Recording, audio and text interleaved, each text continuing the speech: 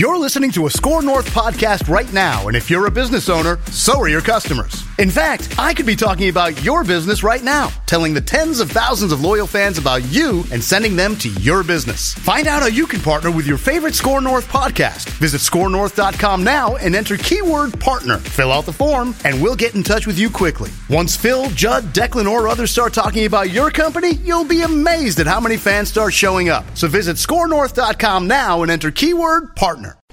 These two guys have Minnesota sports flowing in their veins. Mackey and Judd on Score North and scorenorth.com. Goop time with Darren Doogie Wolfson, executive producer Declan Goff, filling in for Judd, who's out at training camp. I believe you dubbed me Wally Pip the last time you and I did this about a month ago, Dukes. Absolutely. So That's why you're back, Declan. We could have gone with any number of potential replacements. Judd is busy to undergo yet another COVID test. We have to undergo COVID testing out there at Vikings. For Judd to go a little bit earlier than normal, go get his COVID test done. He can now pepper Mike Zimmer with a bunch of questions here in the next few minutes. So, yeah, he's tied up out in Egan. So, yeah, this is why you're here. Like, we could have gone with producer AJ. We could have called in weekend guy Manny Hill. I'm telling you, like, there were numerous options. Yet I said to Phil Mackey, the executive producer, the boss, the program director, he wears so many different hats. I said, give me Declan Goff. This podcast can't succeed at all. We can debate whether it succeeds to begin with, just with my presence, but it has no chance to succeed unless Declan Goff is a part of it. We'll get into some Twin stuff later on, but Dukes, I went to Target Field as a fan on Sunday, and the person I was with was asking me about the team. She wasn't very familiar, and then the starting pitcher was announced. She goes, and who's that guy? I said, I actually don't know who that is. And it was Charlie Barnes, who actually pitched very well on Sunday for the Twins, but I actually had no idea who Charlie Barnes is. So I'm Charlie Barnes, okay? I've come up here for a couple spot starts. Can I lock in a rotation spot in 2022? I guess we'll have to wait and see there. Dukes, obviously the news of earlier this morning here on Tuesday was the Timberwolves were able to acquire Patrick Beverley from the Memphis Grizzlies. For Jarrett Culver, Juancho Hernan-Gomez. We had Dane Moore on Mackey and Judd earlier today, kind of breaking down literally seconds before we hit record. That news dropped, and we were able to talk about it there. But what have you been hearing about the pursuit of Patrick Beverley, and do you like the fit for the Timberwolves going forward? Yeah, I mean, this was a trade I would have made, Declan. Gerson Rosas' interest in Patrick goes way back. They were together in Houston. Patrick Beverley's backstory is nothing short of amazing. Playing in Russia, playing in some other countries. Like, it wasn't an easy path for him to become an NBA player. Now, at this point, making over $14 million a year. He has hit the jackpot for life. Rosas, Daryl Morey, others with the Rockets many, many, many years ago, 8-9 years ago, pursued him overseas. So he's been on Gerson's radar for a really long time. The Wolves have a glaring need for a backup point guard. Now, it is interesting to me, Declan, that literally the minute after free agency started a couple Mondays ago in Los Angeles, the first meeting the Wolves had was with Jordan McLaughlin, selling him on the idea that, hey, Jordan, we want you to be our number 2 point guard. We are ready to hand you the keys to that job, give you more of an opportunity.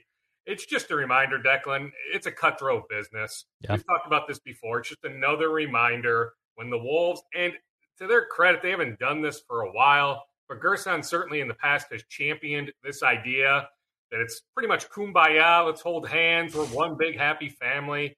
That's a bunch of garbage. And now we have further proof because at this point, like, I hope the Wolves work out a sign and trade with McLaughlin, get back some sort of asset, even if it's just a future second-round pick. I think there will be an opportunity for that to take place. But Beverley, he's a bulldog. Like, Declan, when you think about this team needing a veteran presence, Ricky Rubio gone, Ed Davis gone, he helps in that regard. Now, how he's thinking right now, I'd be curious to hear, like, his immediate reaction to being moved here to Minnesota. That might be pretty fascinating. He is represented by the same agent that represents Jared Vanderbilt. So maybe that pushes along the Vanderbilt discussion, restricted free agent. I was told the other day, literally everything is on the table on the Vanderbilt front. That includes signing the qualifying offer for just over $2 million, then electing unrestricted free agency a year from now. But I think if I had to bet, I think a multi-year deal gets done. So the Wolves now have 11 guys under contract. I'm not counting restricted free agents, Jared Vanderbilt and Jordan McLaughlin. They're like $7 to $8-ish million under the luxury tax. So they have some money to play with. A reminder too, you can go over the luxury tax right now. You just need to get under before the end of the season. Now, to get under, they might have to move like a Jake Layman expiring contract in, early February and attach some sort of sweetener to move a contract like that. But they can, if they wanted to, go into the luxury tax right now. I like the roster flexibility. Nathan Knight, a guy they signed to a two-way deal, has looked really good in Vegas. And I'm not putting a whole lot of stock in Las Vegas, but that's what good players are supposed to do. Yeah. Look good in Summer League. Nathan Knight played 33 games for the Atlanta Hawks last year, the runner-up in the Eastern Conference. Like, he's a legit NBA player. So at some point, the Wolves may need to do what they did with Naz Reid, convert Nathan Knight from a two-way to a standard NBA deal.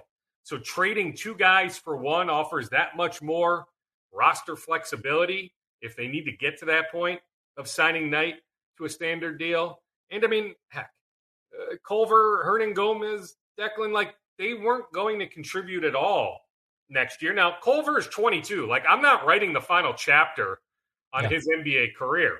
The Wolves tried to turn him into a 3-and-D guy. That's not his game. Go back and watch Texas Tech film. He's a mid-range guy. Mm-hmm. So I'm hoping he gets an opportunity to showcase his skill set in Memphis. But it wasn't going to happen here. And, Hernangomez, it wasn't going to happen here either. So the Wolves bring in Beverly, who can help them. It's another monster expiring contract if you need something like that at the trade deadline. So they now have Taurean Prince, monster expiring contract.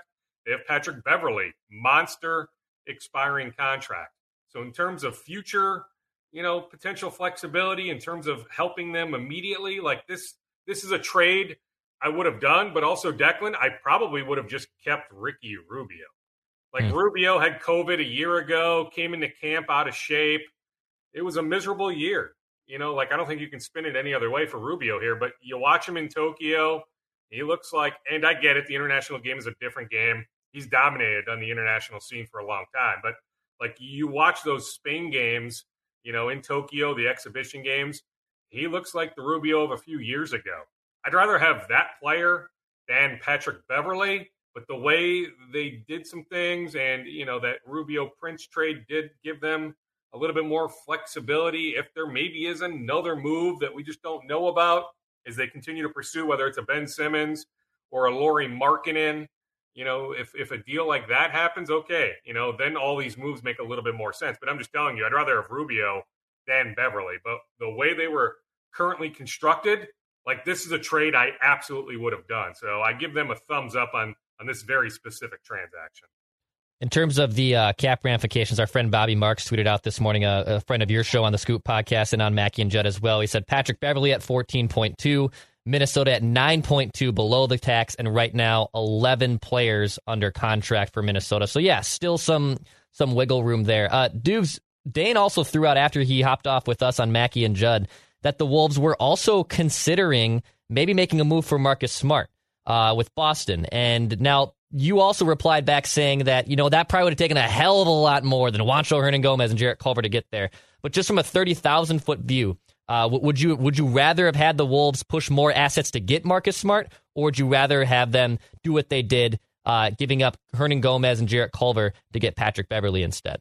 Well, so Smart ultimately signs an extension with Boston, 4 years, almost $80 million. I really like Marcus Smart, but to pay him that much money, and if you're the Wolves, you would have had to give up Jaden McDaniels, maybe more. I'd rather have McDaniels and Beverly and not pay Marcus Smart nearly $20 million a year. But I like Marcus Smart. I know Brad Stevens, who now runs the Celtics, thinks the world of Smart. That goes back to Declan. 98% of NBA trades that are talked about never happen. The Wolves have, especially with Gerson, they've poked around on a lot of guys. So, yeah, Dane is spot on. Yeah, Marcus Smart is a guy that absolutely has fans in the Wolves front office. I just don't know if there ever really was any sort of legitimate, logical path to the Wolves actually acquiring him. And remember, I had the report Boston did kick the tires at one point on Ricky Rubio. So when Boston was kicking the tires on Rubio before they dealt him to Cleveland, that's when Marcus's name came up. A little bit of reckless speculation, too, from Phil Mackey from our show earlier this morning. Reckless speculation. And I believe he got this from Keith Sang or some other people in the Wolves blogosphere. But they kind of think with the addition of Pat Beverly, who was just moved, from the Clippers to the Grizzlies and now on the Timberwolves, so it's, third team in 2 weeks here, that Beverly could actually be another asset used in a possible trade to land Ben Simmons. I know Woj had a bomb today. I guess not a bomb, but a nugget, I guess I should say, on ESPN that the Wolves are still intrigued and inquiring on Ben Simmons from the Sixers, but they're still looking for that third team. Does Patrick Beverley's contract in addition help the pursuit of a Ben Simmons trade, Dukes? How would you kind of look at that right now? Well, it doesn't hurt. I mean, Philadelphia had no interest in Jarrett Culver and Juancho Hernan-Gomez. Considering, Daryl Morey's history with Patrick Beverley, I think Beverley moves the needle more for Morey than those two guys certainly did. And as long as Ben Simmons is in Philadelphia, the Wolves are going to continue to pester the Sixers with inquiries, with different ideas. And as we've said for weeks, there just isn't a logical match. A one-for-one, when I say one-for-one, one team with another team, Philadelphia, Minnesota. There isn't a trade match that lands Ben Simmons here in Minnesota. So we've said for weeks the Wolves need to involve minimum a third team. Who knows? Maybe even a fourth team. And how many 4-team trades happen? I mean, they're pretty rare. Now, I think there actually was a 5-team trade about a week ago. But that was some other parts that came in late. There's so many moving parts with a multi-team trade. They're difficult, not impossible, but difficult. But as long as Ben Simmons is there, Declan, yeah, the Wolves are going to make every effort to land him here. They want Ben Simmons. It goes back to what I said, pre-draft, going back to June. The Wolves, quote, want Ben Simmons badly. Nothing has changed on that front. Let me add one thing, Declan. I was going back and forth with somebody who knows Patrick Beverley well. In fact, I'm trying to track down his trainer. So he's from the west side of Chicago. So he's got a trainer down there that trains some other NBA guys. I'm trying to track down his trainer. But anyway, I was curious, with Gerson's history with Beverly, and Beverly, would he be happy or not? I'm told he is happy. He likes this move. Right now, Patrick Beverley, remember I said, hey, Declan, I'd love to hear, just that initial reaction. Mm-hmm. I think he was hurt when the Clippers moved him. That's his franchise, his guys, Kawhi, Paul George. But like Minnesota or Memphis, I'm led to believe that Patrick Beverley is happy with today's news. Also, Malik Beasley was released from Wright County Jail earlier this morning as well, Dukes. Is Malik still part of the Wolves' future plans here? Like, do you envision him still being part of the rotation and part of the Wolves' pursuit of making the postseason here next season when the NBA season doesn't open up in a couple months? Yeah, well, he'll be here. Yeah, 78 days in jail. Now, there was a work release where he was able to go to Mayo Clinic Square and get some work in with the Wolves coaches. So it's not like he was just stuck in his jail cell the last 78 days. But yeah, he had to go back there. That was just a work release deal. Now he's officially a free man as of 7:09 this morning out of Wright County Jail. I would say this, Declan, they're married to Anthony Edwards. Yep. They're married to Karl Anthony Towns. For the most part, they are married to D'Angelo Russell. Are they married to Malik Beasley? No. If it takes Malik Beasley to land Ben Simmons, the Wolves are going to move Malik Beasley. But they look at it like, hey, it's a team option for that fourth year at $14.5 million a year. Look at the contract Doug McDermott just got. Yeah. Doug can play, but would you rather have Doug McDermott or Malik Beasley? I think you'd rather have Beasley, even with his defensive faults. Not that Doug doesn't have those faults too, but Malik is a very gifted offensive player. So, he can help them. So, yeah, I think he's here opening night. But is he here opening night of the 2022-2023 season? I don't know if I would say that. And Dukes, one last Wolves note before we move on to other topics here. How are the Wolves planning to round out their coaching staff now under Chris Finch for this season? Yeah, so the number one assistant is Micah Nori. We were on top of that going back many weeks. Pablo Prigioni is their number 2 assistant, so they are looking to fill the number 3 assistant role. Joseph Blair elevated. He left here, was the number 3 here, although he was going to have a lot of defensive responsibilities, but he was the number 3 here. He goes to the Washington Wizards to be their number 2. So that is a step up, so I'm happy for Joseph Blair. More of a growth opportunity also in Washington.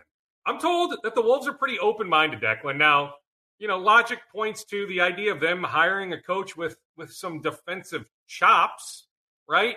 And yeah, it's entirely possible they go that route, but I'm told that they're pretty open-minded. They can spread if need be, if the right candidate emerges.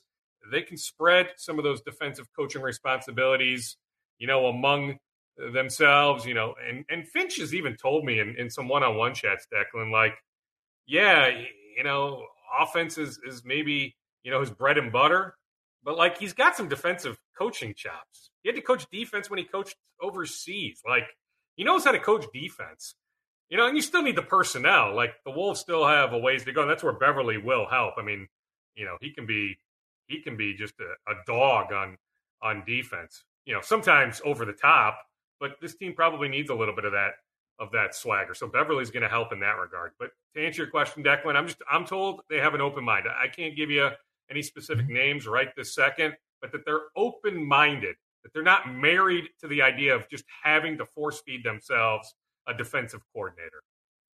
Transition to the gridiron, Dukes. Obviously, the Vikings had their first preseason game against the Denver Broncos.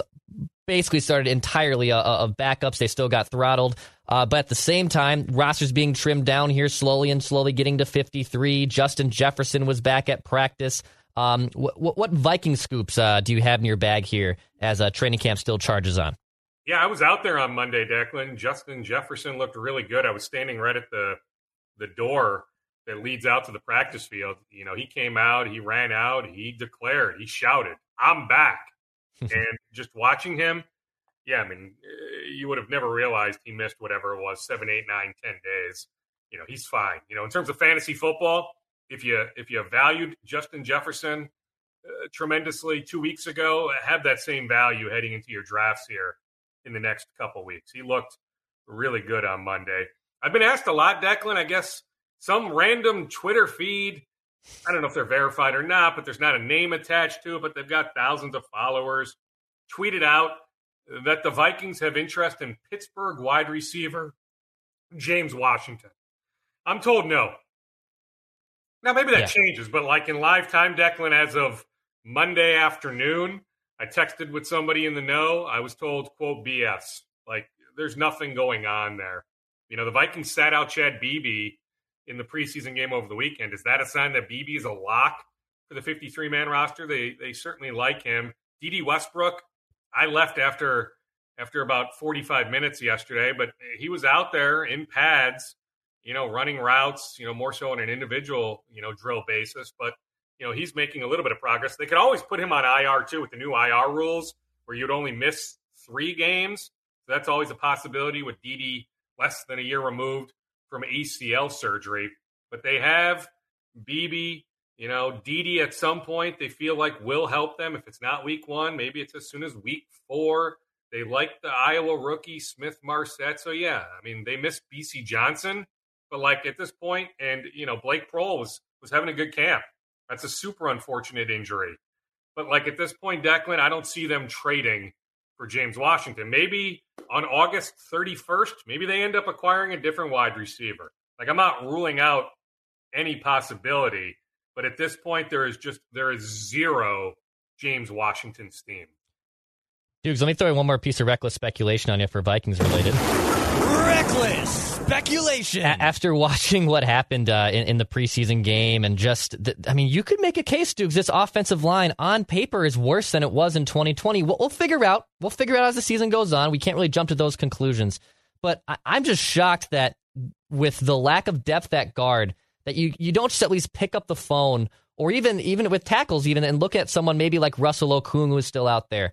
I know Mitchell Schwartz, who is banged up and probably won't even be ready to start the season. He's still out there. Is there any possibility with the Vikings still having about $11-12 million in cap space that they could still pick up the phone and maybe bring someone in, even just for depth-wise, as training camp marches on? Well, I mean, maybe Declan. I can tell you specifically on Russell Okung. As of Saturday, no inquiries, nothing going on there. I agree. Like, you can make a case Riley Reif was their best offensive lineman last year. Some might say it was Brian O'Neill. If it's Reif, then O'Neill was the second best. You feel good about the right tackle spot. Brian O'Neill eventually here is going to get paid. I still see a contract extension being worked out, but you're worse off at left tackle. Ezra Cleveland moves from right guard to left guard, yet he's a tackle by trade. I don't think he would ever admit it on the record. But at some point, maybe it's when he's an ex-Viking, I think the story will come out that, like, he looks at himself as a tackle.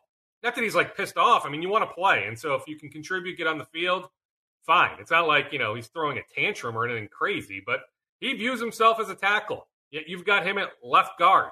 Garrett Bradbury at this point, first-round pick, he hadn't lived up to first-round pick potential, right? He's been underwhelming. But he's really your only center. Then at right guard, Oli Udoh having a good camp. But yeah, like, you go across the line, like, who inspires you? It's the right tackle. That's about it, right? Von Miller, very complimentary last week of Brian O'Neill. You feel good. You feel really good about Brian O'Neill. And this organization, Declan, they've invested the resources in the offensive line. When you think about O'Neill, second-round pick, and Wyatt Davis, third-round pick, Bradbury, first-round pick, Ezra Cleveland, second-round pick, Christian Darrisaw, first-round pick. Like, they've used really good draft capital on O-linemen. They just really haven't hit on elite offensive linemen. I did see Christian Darrisaw practice on Monday. Me and others had the steam late last week that this next surgery he had, this second surgery, same doctor, Dr. Myers in Philadelphia, that there is optimism that he's not going to be sidelined long. But at this point, we're sitting here on August 17th, all the practice time he has missed. Like, how the heck could Christian Darrisaw play week 1 in Cincinnati, right? Like, it's Rashad Hill. Rashad Hill is going to be this team's starting left tackle. I'm not suggesting he'll be this team's starting left tackle week 7 or week 9, but week 1, Rashad Hill is the starting left tackle. I mean, they sat him out on Saturday. So that's another disappointment, right, Declan? When the Vikings left TCO Performance Center in late April, late that Thursday night, after they had landed Christian Darrisaw, they walked out of there thinking to themselves, we have our week 1 starting left tackle. So the situation we're in now, it's disappointing. Dukes, any more talks and improvements on Brian O'Neill or Harrison Smith possibly inching more towards extension since we've talked last week? Yeah, no specific updates. I still feel really confident about the O'Neill deal happening. If I had to bet, I think a Smith extension eventually gets done, but I feel better about the O'Neill situation, that I do foresee a deal eventually happening. Maybe they announce it, the eve of the opener. Maybe we find out on Saturday, September 11th. Or maybe it's a little bit earlier than that. But yeah, I think that deal does get done. Dukes, at the top of the show, I brought up Charlie Barnes starting for the Twins. The Twins, finally, it just took till mid-August for them to start beating first-place clubs. They beat up on the Rays. They beat up on the Sox. They've beat up on the Astros. And now all of a sudden, the Twins look like they're finally starting to win some games here and looking competent. And rotation's filling out. Things are hitting. Jorge Polanco's been Mr. Clutch for them. He's already has 4 walk-off hits so far. What have you seen from the Twins here, and what have you really liked from them in this last month of play where they've been playing a lot better baseball? How about Alexander Colomé with an ERA below 3 since May 1st? You can legitimately have the conversation. It's a mutual option. I forget the exact number. It's short of $6 million. There's a mutual option for Colomé for the Twins in 2022. You can make a case that the Twins should exercise their portion of that mutual option. That Colomé has been so good since May 1st that you want Colomé in next year's bullpen. Jorge Polanco, the Twins, and I get it, like the Miguel Sano contract and some other contracts they've given out. You're like, what were they doing? The Jorge Polanco extension, as team-friendly as it gets, like, that's one of the best contracts in the American League. It was a 5-year, $25 million deal. Jorge Polanco is back to the Polanco we saw in 2019. He doesn't do a whole lot of interviews. I did have Jorge on a Scoop podcast, shameless plug. It was like November or December. Now his agent helped translate, but I had him for like 20, 25 minutes, and he was open about just how much the ankle bothered him last year. So he undergoes a procedure. The ankle is now back to 100%. Like, I think he's going to win a Gold Glove at some point if they want to keep him at second base. I'm also okay with moving him back to shortstop this winter and just making Louis Arise my everyday second baseman. Even if the idea heading into this year was to give Arise 500 to 600 at-bats, move him around, I would like Arise not only to have all those at-bats, but just keep him at one permanent spot. And so I'm open to that idea. And I see all the great free agent shortstops out there. If the Twins want to spend some money on Carlos Correa or Corey Seager or Trevor Story or Javi Baez, but I'm okay just moving Polanco back to shortstop. I don't think he's a negative defensively at shortstop. But if you really like him at second base, if you feel like he's going to win a Gold Glove at second base, fine. So be it. But yeah, what is it now, Declan? 26 and 25 in their last 51 games? Yeah, they're playing good. I mean, it helps. It helps when you're able to play loosey-goosey. The pressure isn't on. But, I mean, there's been other positives. I mean, Polanco's been their MVP. But you think about Bailey Ober. You think about Griffin Jacks, double-digit strikeouts a couple starts ago against the White Sox. So I think there's something there. Yeah. You think about in the minors, the way Jose Miranda continues to rake for the St. Paul Saints. It's when, not if. He's up with the Twins. So, yeah, I mean, there's glimmers of hope. The one thing I'll say, though, I got into this discussion on Sunday night on Channel 5. Of the 5 main male, let me stress, male pro sports teams here in the Twin Cities, Declan, who is the furthest from winning a championship? Now, the easy answer, I think, for most is it's the Timberwolves. That, you're excited about Pat Beverly, the potential of some other moves. But of the 5, you would say the Timberwolves are the furthest away from winning a championship. I will not argue that point. I would argue, though, that I don't think there's a sizable difference between the 4-spot Minnesota Twins and the 5-spot Timberwolves. I can even make a case that the Twins are in the 5 spot. When looking at the landscape of the American League, specifically the Central Division, for the next few years, the White Sox are not slowing down. So, I get it, but I love Austin Martin. I think the Woods Richardson kid has a chance. I've heard a lot of good things. I talked to Rick Knapp, the Durham Bulls pitching coach, used to be the Twins' roving minor league pitching instructor. So he's got a lot of friends here in the Twins organization. And he was the Tigers' major league pitching coach under Jimmy Leland a few years ago. Rick Knapp's been around the game forever. I picked his brain a couple Scoop podcasts ago about Joe Ryan, about Drew Strotman, the 2 pitchers the Twins got for Nelson Cruz. He was incredibly complimentary. Like, sometimes I can read between the lines. You're on the record. The guy's not going to rip, 2 of his guys. But, he was getting borderline emotional talking about losing those 2 guys, in particular Ryan. So, I think the Twins won that trade. So, I can look at their farm system and say, I get it. Be positive. Now, Baseball America comes out in the last 24 hours and ranks the Twins farm system as 16th in baseball. I would have guessed higher. Yeah. But, Kirilloff graduates from that list. Larnach, who's been struggling, so now he's back at AAA, so maybe Larnach needs to go back on the list. But Larnach had graduated from that list. And you look at the American League Central, the Tigers and the Royals both have excellent farm systems. They're not that far away. So if I feel like the White Sox are going to be really good for the next couple of years, then at that point, the Tigers and the Royals jump up. A.J. Hinch is an unreal leader. What a hire by the Detroit Tigers. So that's why, even though I'm offering reasons for optimism, 26 and 25 in the last 51, and laying out, some positives with the Twins, long-term, I think there's a lot of work to do. Yes.